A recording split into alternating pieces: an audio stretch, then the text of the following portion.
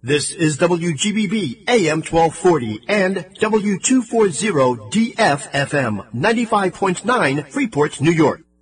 The views expressed in the following program do not necessarily represent those of the staff, management, or owners of WGBB. Live from the WGBB studios in Merrick, New York, this is Sports Talk New York.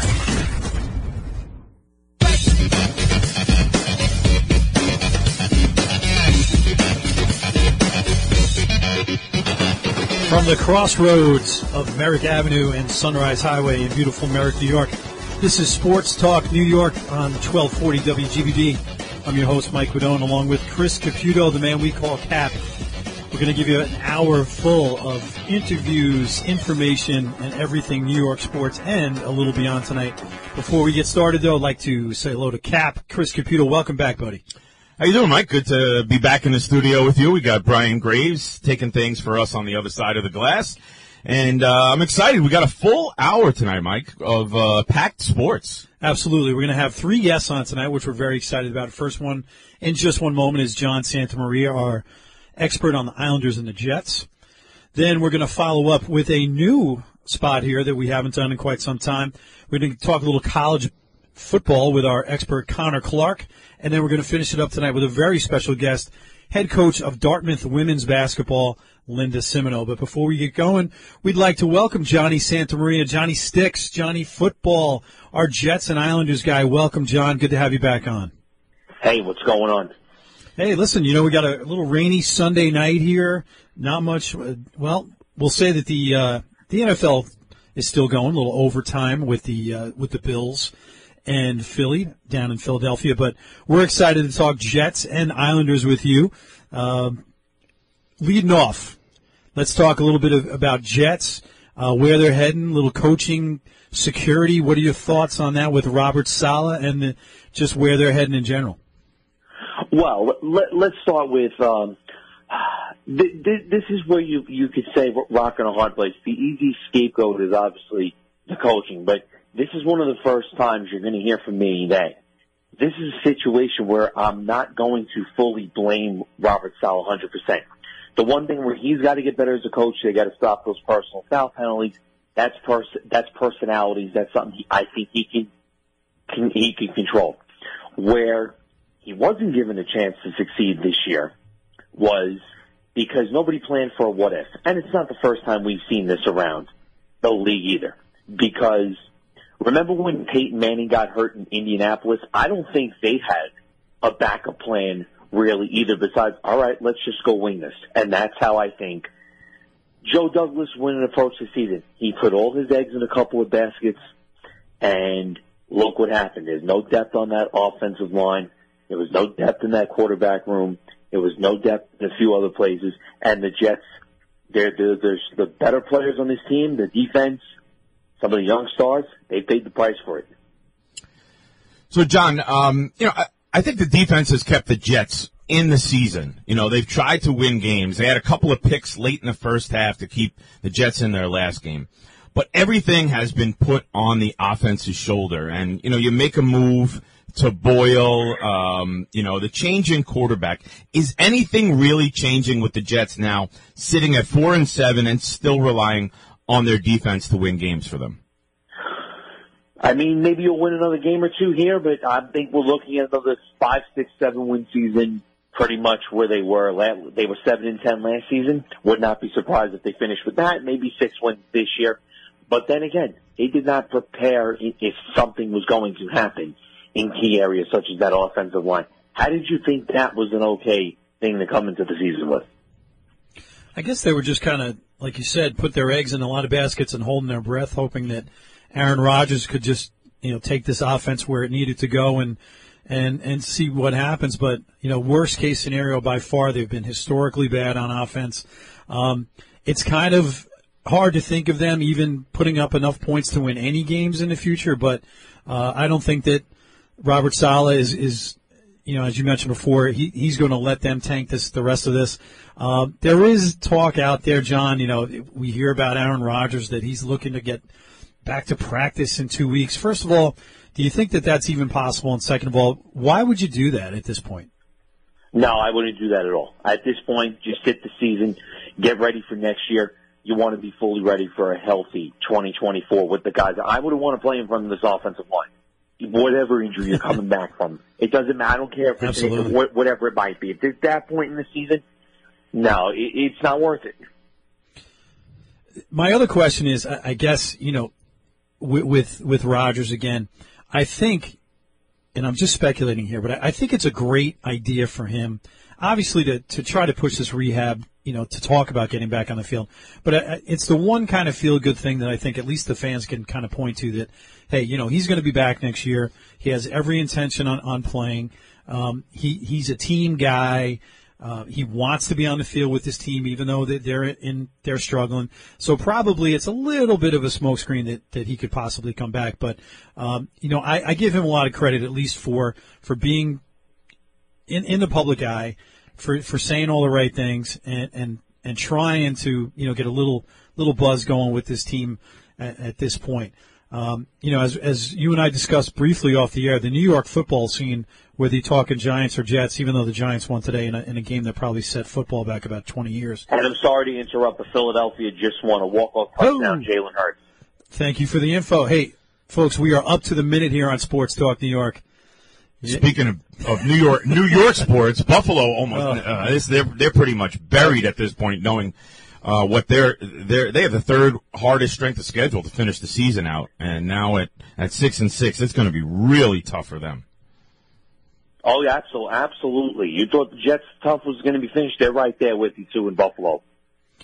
So, John, as a football expert that we have on here each week, and, you break down the Jets a lot, and, obviously, you're watching the Giants.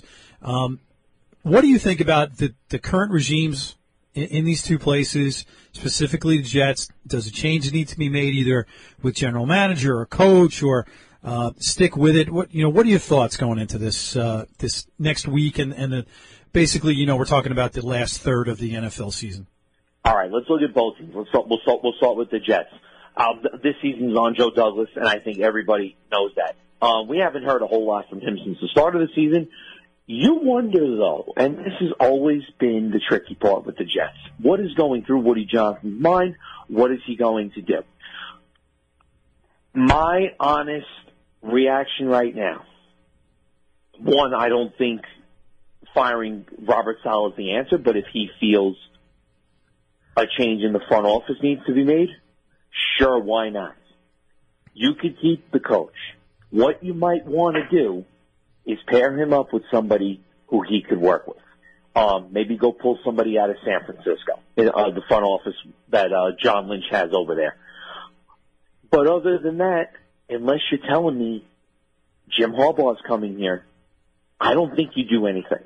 You're not going to go get a coordinator, what are one of these other coordinators going to do? You're just going to put a new offensive scheme in? Then you're better off leaving everything the way you built it. But if Woody Johnson wants to put blame on Joe Douglas and can him, that's fine. But I don't think Robert Saleh, his defensive staff, nor the offensive coaching staff should be penalized because this whole group in the front office did not prepare this coaching staff for all the what-ifs. Yes, Nathaniel Hackett's had his up and downs as a play caller, but you know what? That would piss Aaron Rodgers off next year if he's not here. John, I got one more about the Jets. As Jet fans were out there on Black Friday, instead of lining up to pick up their packages from Target or Hit Five Below or whatever it is, getting a distraught. A couple of days before, there was a press conference, and one of the reporters says, Robert, what do you believe you guys could have done differently during the draft process while evaluating the quarterback position? His reply was, actually, I've got my thoughts. I've shared them, Joe, but I am not going to get into it here with you guys. Is that reading into it too much, that maybe he has limited power, or maybe there's a little bit of a rift between him and the general manager? Oh, I'm sure there are some disagreements, and you know what's going to happen? Joe Douglas was here first. Robert Saleh, he's going to say, oh, well, he's a defensive coach, this, and that. But what it turns out to anyway, what would you have picked that would have been better? The rest of that draft class is horrendous. The only other thing that you could have done, and I thought this was going to actually happen going back to 21, was that I thought Sam Darnold was going to stay and they were going to trade down from number 2 and load up on draft picks, and give him one more shot for that before possibly picking a quarterback later. But they opted to clean house then. They wanted to get some value for Sam. It turned out it didn't work for him in Carolina, and it turned out it didn't work with Zach Wilson either. But you're in the spot now, and I think you're going to go back to the drawing board this offseason and potentially having to draft another quarterback. You're going to have to. That's why I said before. Woody Johnson's got the tough call now. Now that he's back, he wasn't around when Joe Douglas was hired. Remember, he was still serving the country. Yeah, I just don't understand how Wilson is still on the sidelines. They should have just let him go. Just cut the guy and say, hey, listen, we don't want to embarrass the guy and make him stand on the sideline. They should have just let him go. To be fair, that's probably a whole salary cap. I know, nightmare. But he's not going in a game if Boyle screws up. I mean, next year, this is Aaron Rodgers' team, and they need to build something around him and just hope for one more year. But you got to bring in a guy that's going to possibly learn under Aaron Rodgers, and it's not going to be Wilson, but 100%, and that's why I keep saying too. I don't know if Woody Johnson feels a change needs to be made in the front office, but he should really be thinking about: is Joe Douglas going to be the guy to pick that quarterback, especially if you're in position to? You got Tommy DeVito's 2-1 as a starter, so with Tommy DeVito 2-1 as a starter, you're not doing too well as the Jets. But we're going to transition into the Islanders, and I'm going to let Mike take over. Well, one quick thought on the Giants with their regime, too, to finish that up. Go right ahead. I think Joe Shane is doing a fairly nice job. They're still cleaning up a little bit of the mess there, and I think he'll have his chance to pick a quarterback as well, too. So let's give him another year before we really evaluate him, because I think everything's fine with him. It's just we know now that Daniel Jones probably isn't long-term there. Yeah, John, I think you're spot on with both of those evaluations of those teams. As Cap said, we're gonna transition here just to the Islanders, a team that was in a little bit of a state of chaos, less than a week ago, but a couple of wins, close loss last night in a shootout against the Flyers. That kind of turns things around. I guess where we go with the Islanders right here, John, is, I always hate to keep going back. We're going to do the same thing about coaching, but if the Islanders come back from that West Coast trip without a win, is Lane Lambert still the coach? I had a feeling he was going to go if that was going to be the case. And Cap and I had mentioned it before too. I had said, hey, Gerard Gallant, the ex-head coach of the Rangers, is sitting out there. Maybe his personality is what the Islanders needed and what didn't work at Madison Square Garden. But Lane Lambert was able to pull a win out in Calgary. They had a couple of good days off, good practice, a very good, very, very good week. I was at the game last night. That ice was horrendous. Really? On top of the fact that they looked better. The ice did not look good. It looked like a slip and slide. There was some comedy show in there on Friday night, but you can't tell me that's going. Yeah. That's an issue with the ice. But that part does worry me though, because as you guys know, following college basketball, there's a lot more college hoops on the schedule at UBS Arena this year. So when the Islanders come back following those games, I just hope that's not going to be an existing problem through the wintertime now.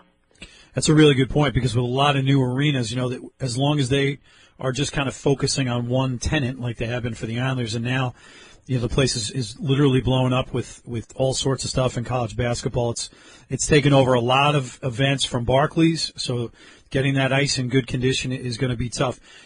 John, my question to you was, I was thinking about this the other day. How does the NHL schedule the Islanders at home against the Flyers on Wednesday?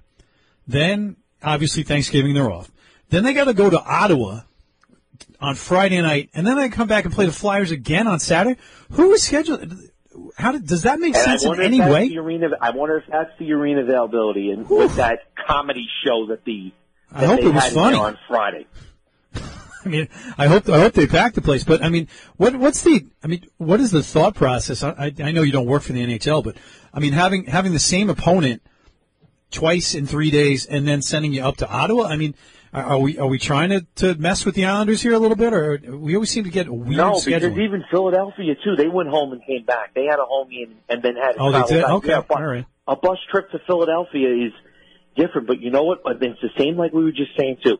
All these buildings have a ton of tenants. Look at Wells Fargo Center, the Garden, just to name a few. There's so much going on right now, and it's just hard to It's just probably hard from a scheduling standpoint. And then probably up in Ottawa, not many teams use their buildings. So those teams in Canada, for the most part, other than concerts, have a little bit more flexibility in the schedule. So that's what I think ultimately happened. But yes, it was bizarre, and especially when you have to go through customs. Yeah, that's what I was thinking. Yeah, I mean, that's a long night. Takes a lot. So just as we kind of round out here, John, so you said, obviously the Islanders with the wins are looking better. What have you seen these last couple of games that has kind of turned the tide for them and what they need to be doing going forward? A little bit more better, a little bit tighter on defense. A couple of guys went down in Ottawa. Pellick is going to be on a long-term IR, so they were able to get Mike Riley in from Boston. So now a little bit more defensive depth. Get a good look now with Old Duke. Hutton's up. So maybe just a little bit of the change of personnel. And then, again, going back to that road trip, that's a tough trip always to go to Western Canada and Seattle. But the defense looks like they were struggling a little bit. And then I feel like this happened last year, too, that they were trying to focus on some other things, and they forgot about all the good defense that they played and that Lane Lambert had with Barry Trotz. So maybe they just went back to some of the basics. And the other thing, too, is they didn't really turn the puck over too much this week. So those are some little things just got to clean up. Yeah, and the Rangers are kind of running away with everything. And then after that, the Islanders can get themselves back in it. You saw right now with the Islanders trying to replace some injured players. When is it crunch time for Lou Lamoriello? He's already made a couple of moves, as you said, Riley, and then they traded Tice Thompson for Arnold Durandu, and I think strangely enough, Thompson's father was the coach of the Islanders AHL club until this season. That's Brent Thompson. Brent Thompson, right? And his brother Tage is on the Sabres. So, and his brother's on the Sabres. So the father leaves, we get rid of the son. But when is, do you think Lou will make a major move, because the team is now maybe injured and looking to make a push? Well, they did acquire, to just rephrase, they did acquire Thompson from the Devils. So gotcha. They got Thompson back. Gotcha. I still think it's a little early for that. Okay. I think you have to see if Pellick is true to his word, and they're saying that he could possibly be back by right around Christmas. And then you have a little bit of time off. The NHL builds that to the schedule. There are no games around the holidays, so he'll have a little bit of time to really recover. As far as depth, I think you want to see, and now with Matt Martin out too for a few more games. Yeah, well, he's going to be out Julian for a while. Yeah. You could also determine too. You're not going to probably trade your first round picks this year. I would be very, very surprised if they do that again. And listen, you mentioned the defense, but at this point, there's one guy with 10 goals, and that's Brock Nelson. Nobody else has more than 5 goals on this team. So you wonder if maybe they'll go spend a third or a fourth round pick, and they'll get one of those rentals to just boost up a little bit of depth on the bottom line, just another winger, maybe another. The problem's going to be is they don't have a lot of cap room to play with. Gotcha. All right, Johnny, we appreciate you coming on. Great stuff as always, my friend. And listen, when we're on in another week or two, hopefully the Islanders continue their winning ways and we get a little clearer picture of the Jets. But great inside information as always. We'll be looking for you at UBS, and thanks again for joining us, John. Always bringing the Islanders and Jets expertise. Yeah, I'll be at MetLife in 2 weeks for Jets Texans, so that should be very interesting. And you know what? Honestly, I would not be. I mean, the likely scenarios come. Who knows? You could possibly split these next two Jet home games because I think they have a shot against the Falcons if they don't make mental mistakes. Well, let's see if they make it interesting, and we'll definitely talk after that game and enjoy that experience out at MetLife. Once again, John Santamaria, ladies and gentlemen, have a good evening, Johnny. You as well. All right. So some interesting insights there, Chris.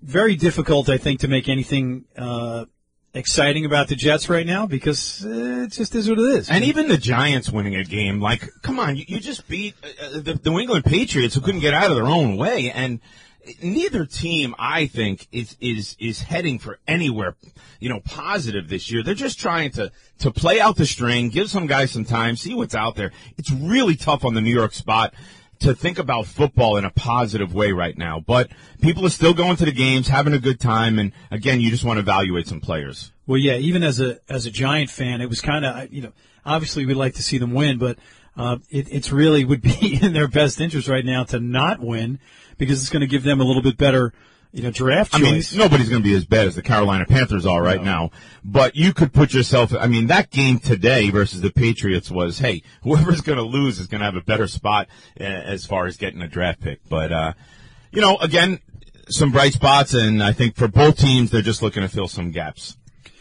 Well, you know what? We were talking about this the other night with a couple of friends of mine about going to see a Giant or a Jet game, at this point, because put me in a suite. I'm not sitting out in the cold or the rain.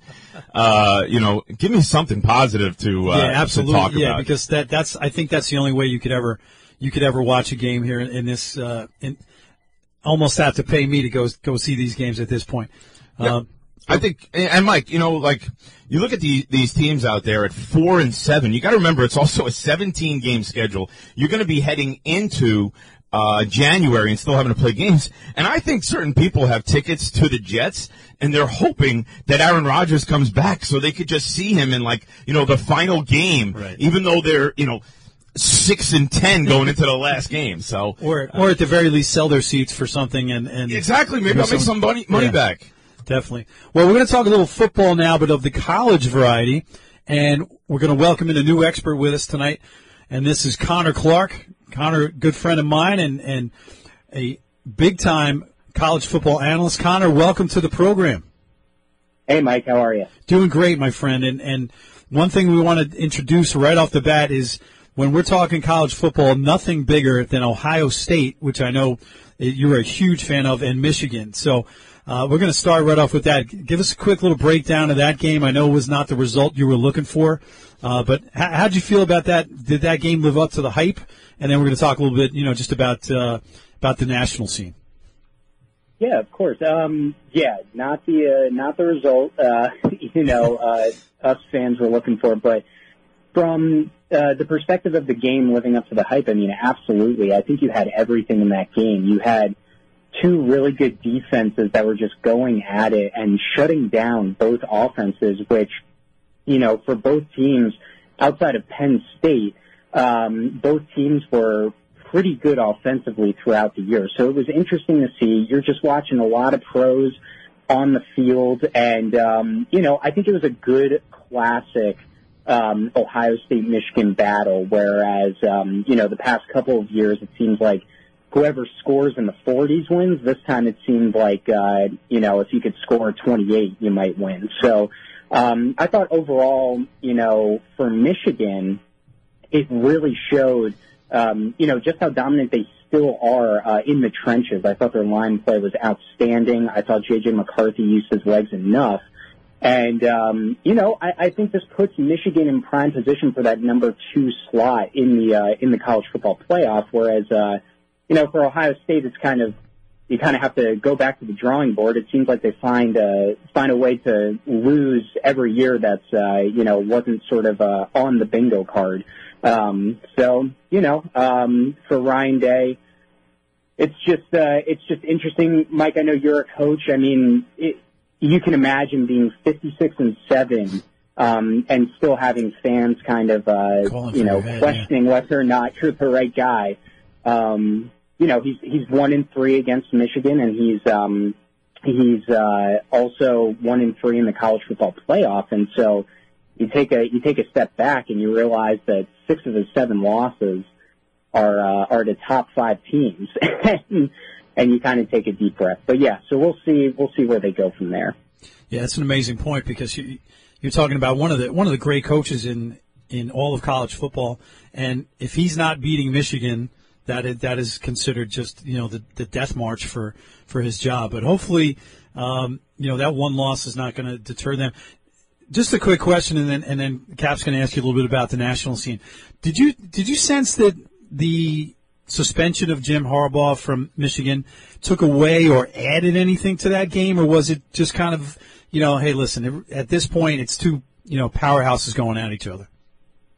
Yeah, I think it definitely added something, but I think it might have been almost a positive and a negative. I think over the past two games, because he's been suspended for the Penn State game and the Maryland game as well, I think you could really sense that the team rallied behind Sharon Moore, and he was sort of the emotional leader. And that guy he's going to be a head coach sooner rather than later. And, I think that he did a really good job at being able to weaponize the emotion of Michigan at home, getting behind the fans and everything like that. And I thought he brought a really great X factor to that team. In terms of adjustments and things like that, I think, Harbaugh was with the team during the week, and I think that they got enough of the game plan then. I am pretty sure he's not the play caller during the games. I think that's Sharon Moore. Yep. So I think that it was pretty much status quo from that standpoint. It was just a matter of can Sharon Moore step up in that leadership role. And I think he, passed every single test with flying colors. Yeah, Connor, this is Chris Caputo here, Cap. And also, Michigan had a self-imposed ban on Harbaugh earlier in the season, so he actually hasn't coached 6 games already this year. So he's only coached half of their games. What I wanted to ask you was, I watched Alabama pull off a crazy game last night, and yeah. There's never been a two-loss team make the playoffs.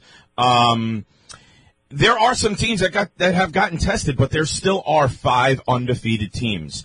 With the championships coming up for the conference, is there any chance that any of those one-loss teams, Ohio State, Texas, Alabama, sneaks their way in if one of those other teams, Washington was tested, Florida State was tested, if even Georgia was tested, if one of those teams slips up, do you think that either Ohio State or Alabama or Texas could sneak in?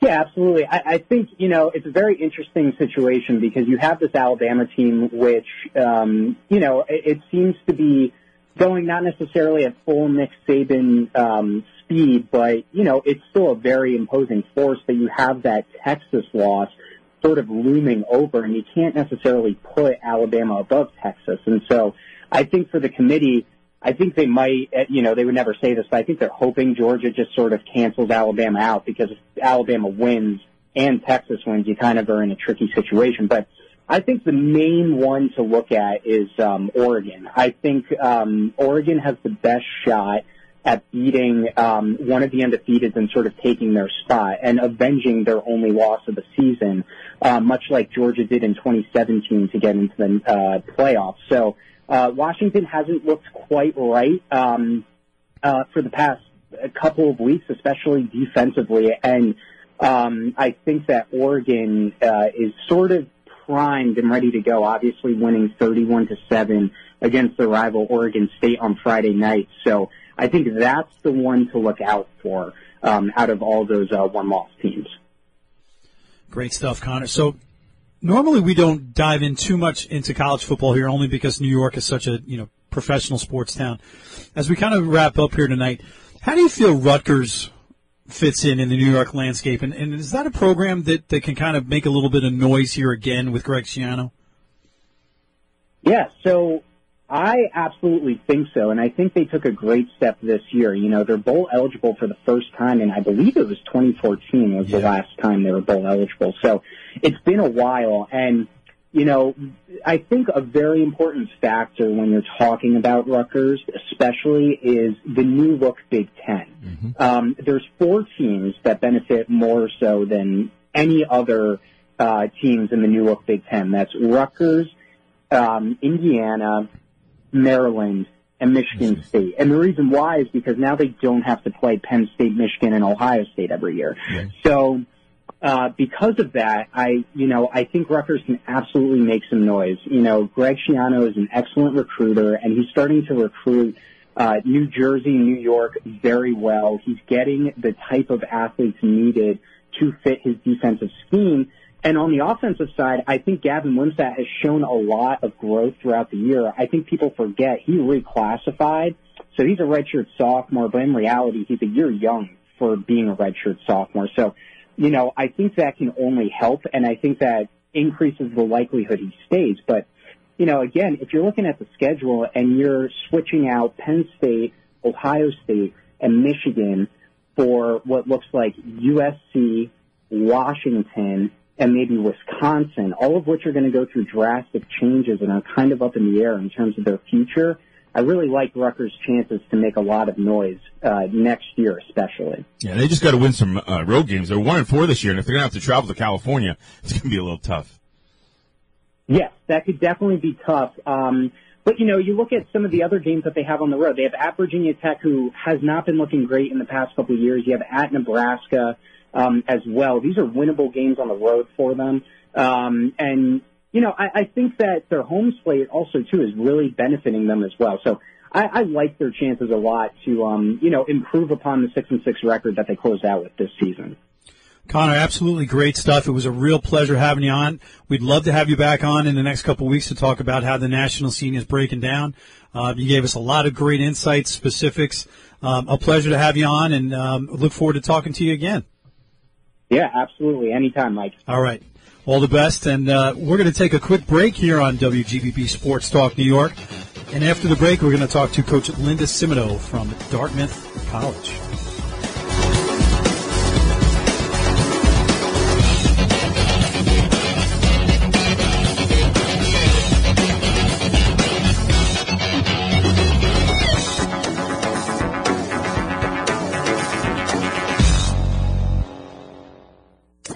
You're listening to Sports Talk New York. Tune in every Sunday night at 8 p.m. on Long Island's WGBB. Broadcasting on 95.9 FM and 1240 AM. Or listen live online at WGBBradio.com.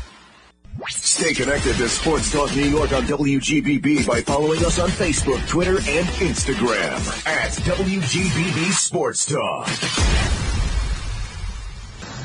You're listening to Sports Talk New York on Long Island's WGBB. And now, back to the show.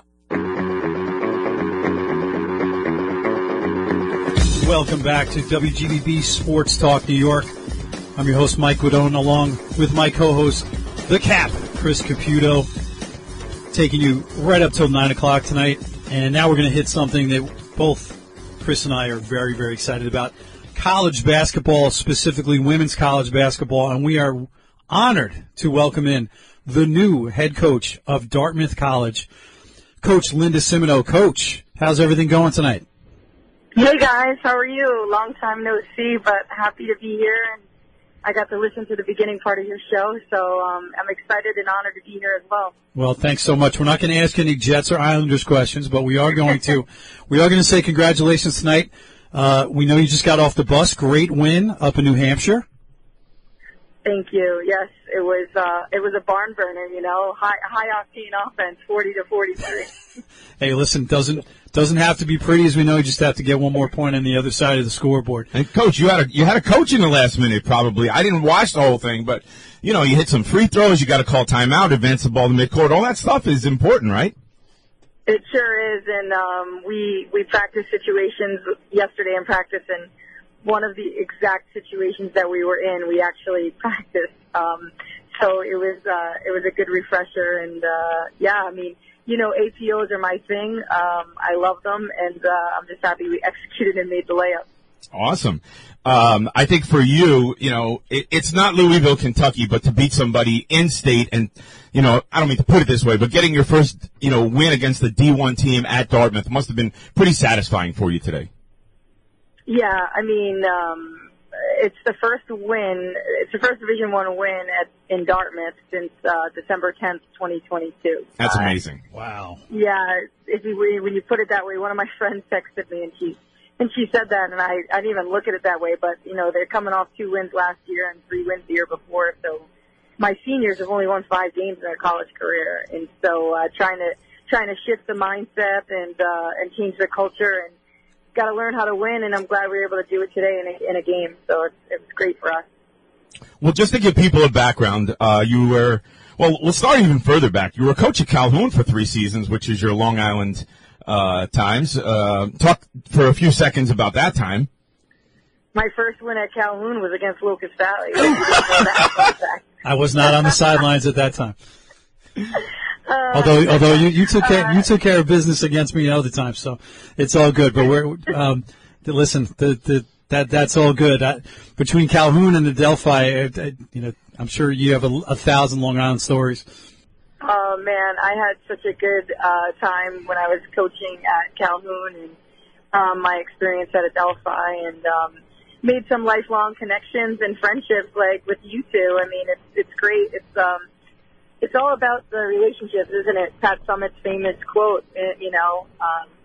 It's you win in life with people, and I'm just happy to know you guys. I think I remember coaching with you, Mike, some type of all-star game or something. We had practice at Malloy College. Yes. I mean, we go way back. Way back. Yep. We both paid our dues, haven't we? Definitely. Well, I'll tell you, when I was at in my last season at New York Tech, NYIT, and I remember this as plain as day. Our first scrimmage of the season was against you when you were at Caldwell, and you did such a good job there, obviously, which led you on to your Division I.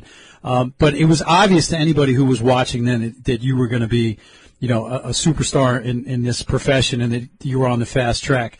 I know Cap asked you about Calhoun, but can you talk a little bit about, your rise from going to Caldwell Division II and then up to Binghamton Division I, taking that leap, and then, as you moved on to St. Francis, you just seem to instill that winning attitude and that kind of, new feeling as you go along. I'm really curious to hear from you how that Division II to Division I jump was, and were you prepared for it, or was there some things when you got to Binghamton that you just thought to yourself, wow, what have I gotten myself into? Well, I've coached at every level except Division III. So started in 8th grade coaching at Valley Stream Memorial, going way back to when I was a senior in college. Yep. And then, Queensboro Community College, so the JUCO level, and then, and Calhoun High School. I was only an assistant in my entire career. I was only an assistant one season back at Adelphi, and then moved on to Caldwell. And what a lot of people don't know is I was a teacher at Calhoun High School and taught in the Belmore Merrick District for 5 years. And the scariest part of my career, and probably the career path change that I made when I left teaching to go to Caldwell full time as an associate athletic director and head basketball coach at the D2 level. And I took a $47,000 pay cut when I did that. Absolutely.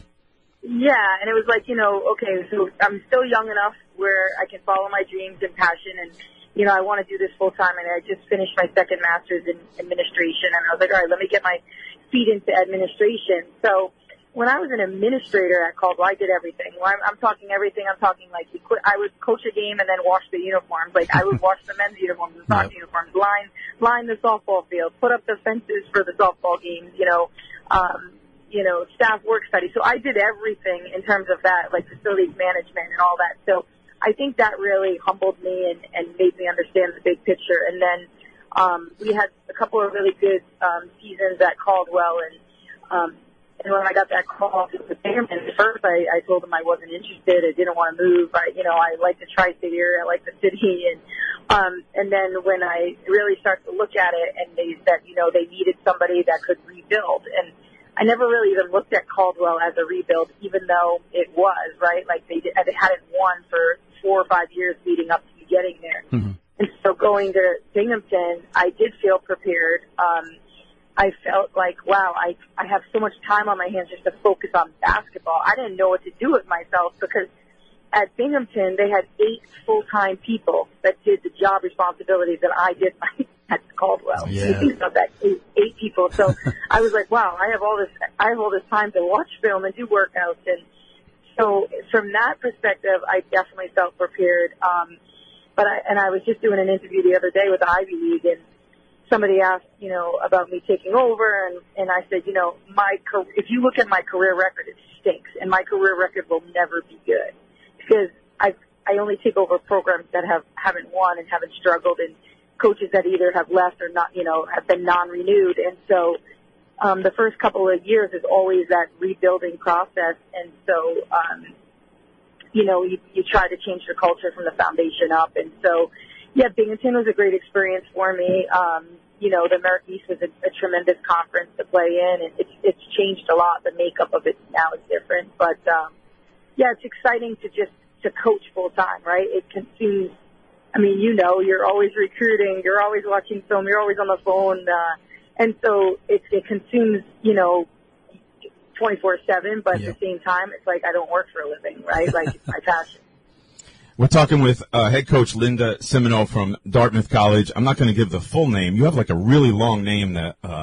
Yes, Gail Coziera Boudreaux, 82, and family. She's a tremendous supporter. She's one of the best players ever to play in Ivy League, 3-time Ivy League Player of the Year, and she endowed my position. And so she's a big time friend of our program, and happy to carry her name with my title. Great. So at Caldwell, you took over a team that was pretty much averaging 10 wins, and then over your final 5 years, I think you averaged 18 wins. You go to Binghamton, where they went from 4 wins, and then you were a 20-win team, and you actually even won a postseason game. You go to St. Francis, and for 5 years, you had 4 winning conference records.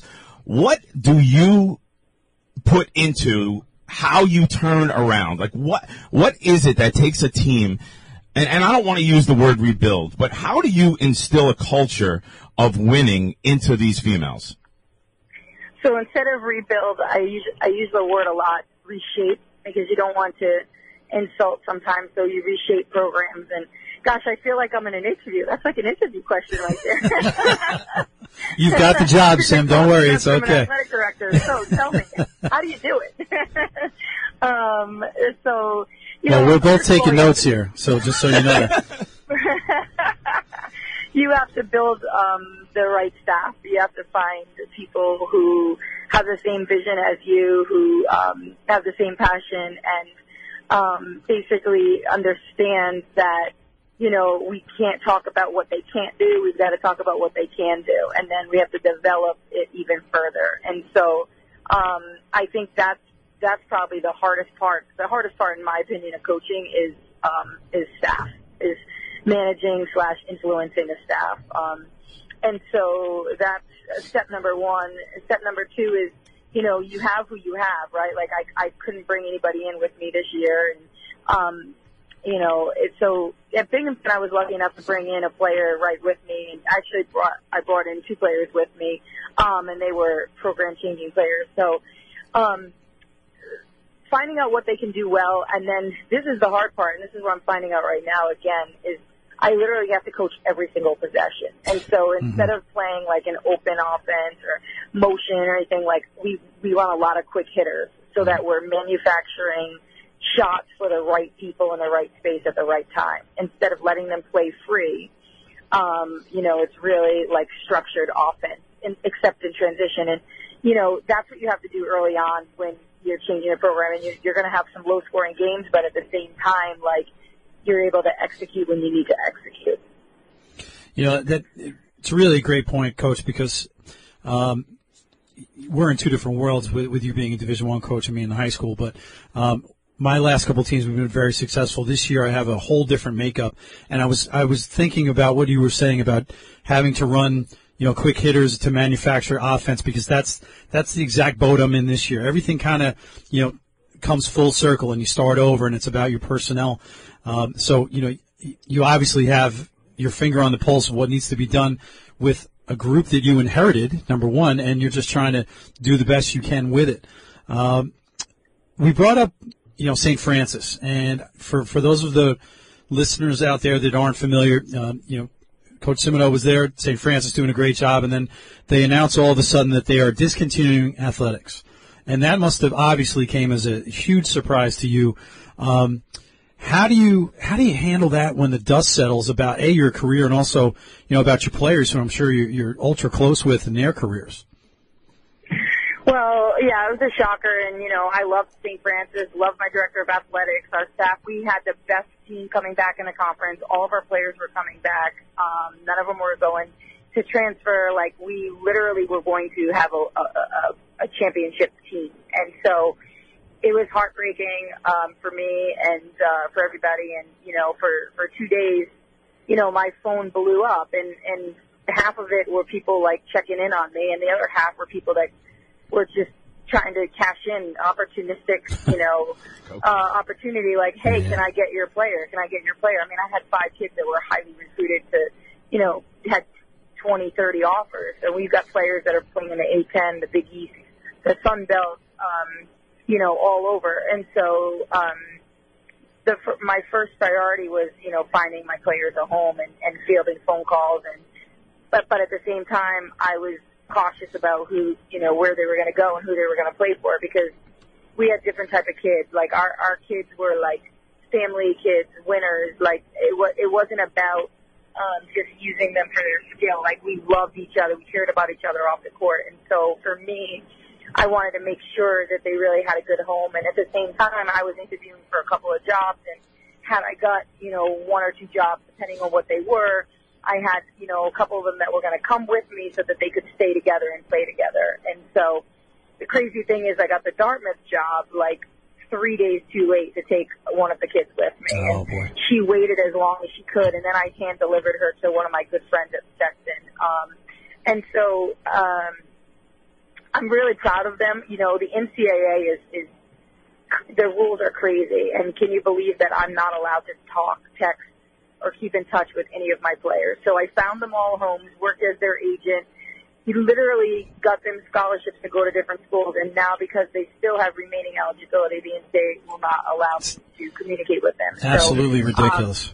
It's ridiculous, and I went through a whole thing at Binghamton with NCAA violations, and I was on probation, and those all because the coach couldn't handle the fact that I was talking to players. And what you want to do is you're cultivating relationships. Yeah, and you don't want to just leave them hanging, right? And so, I mean, there was no tampering. It wasn't about getting them to transfer or anything. It was just, sorry that your grandfather died. Like, how are you doing? Happy birthday.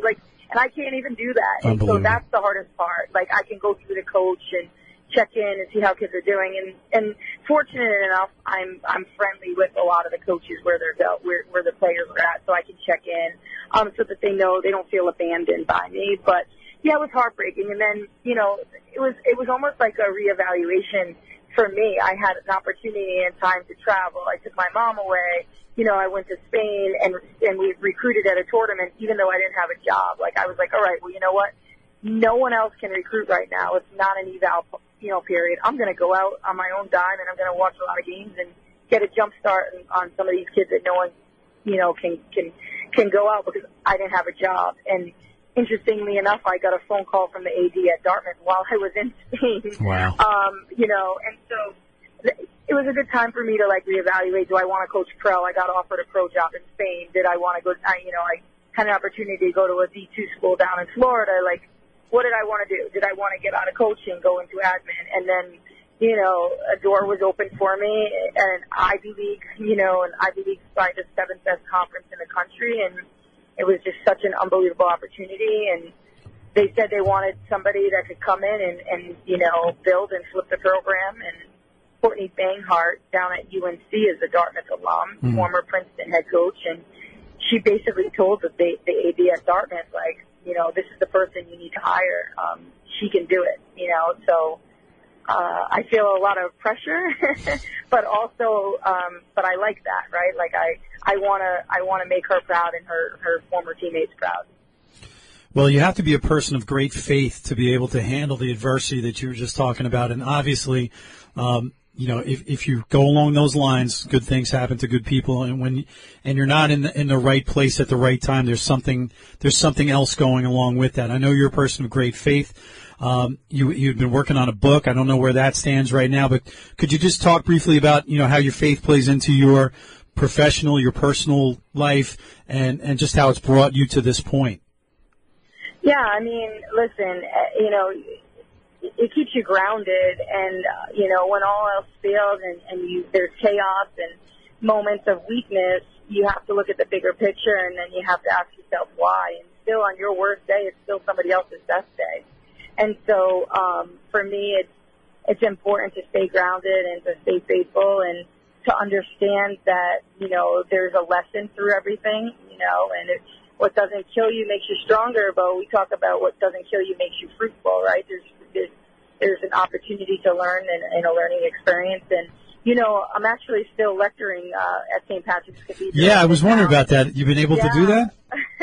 On my off days, I go back. I kept my apartment in New York City, and on my off good days, for you. I head down to the city, and I still do the 5:30 vigil mass on Saturdays, and I still read, Tuesday and Thursdays every now and then. I read on Thanksgiving. I landed. I was recruiting in Europe last week, and I actually flew back on Thanksgiving and then did the 5:30 mass. So wow. I think it's important. I have a couple of kids on my team that are religious and faith-based, and even though this is not a faith-based school like St. Francis and Caldwell,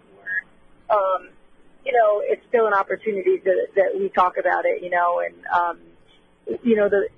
there's a couple of players in my team that attend church at, the Aquinas Southbound campus, and so I think for them, it makes them feel more comfortable knowing that they have a coach that they can, talk to about faith or, sit in church next to. Again, we're talking with head coach Linda Cimino of Dartmouth College, and Mike and I have had plenty of interactions coaching against you, laughing, all that stuff. And number one, we know that you've done a great job at every place you've been, and we talked about, you had some tough times between March and May, June when you got this job, and I knew something was going to pop up for you, and it just had to be. I know you were just waiting for that right spot. When you kind of look at how women's basketball has changed in the past, I don't know, let's say 20 years or so since we've been going at this, what's the biggest thing, probably more especially in the last few years for you?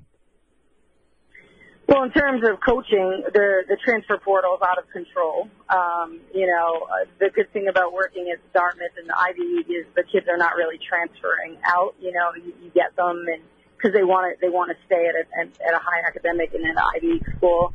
But you always wondered, right? Like I was at St. Francis and we had like such good players, and you always had like a rookie of the year, all rookie kid, and you're like almost didn't want them to be rookie of the year or to be player of the year because you didn't want them to get poached by a higher level. And that's what's happening. It's like we became like the Northeast Conference and the America East became almost like the JUCO for the Power Five, at least on the men's side.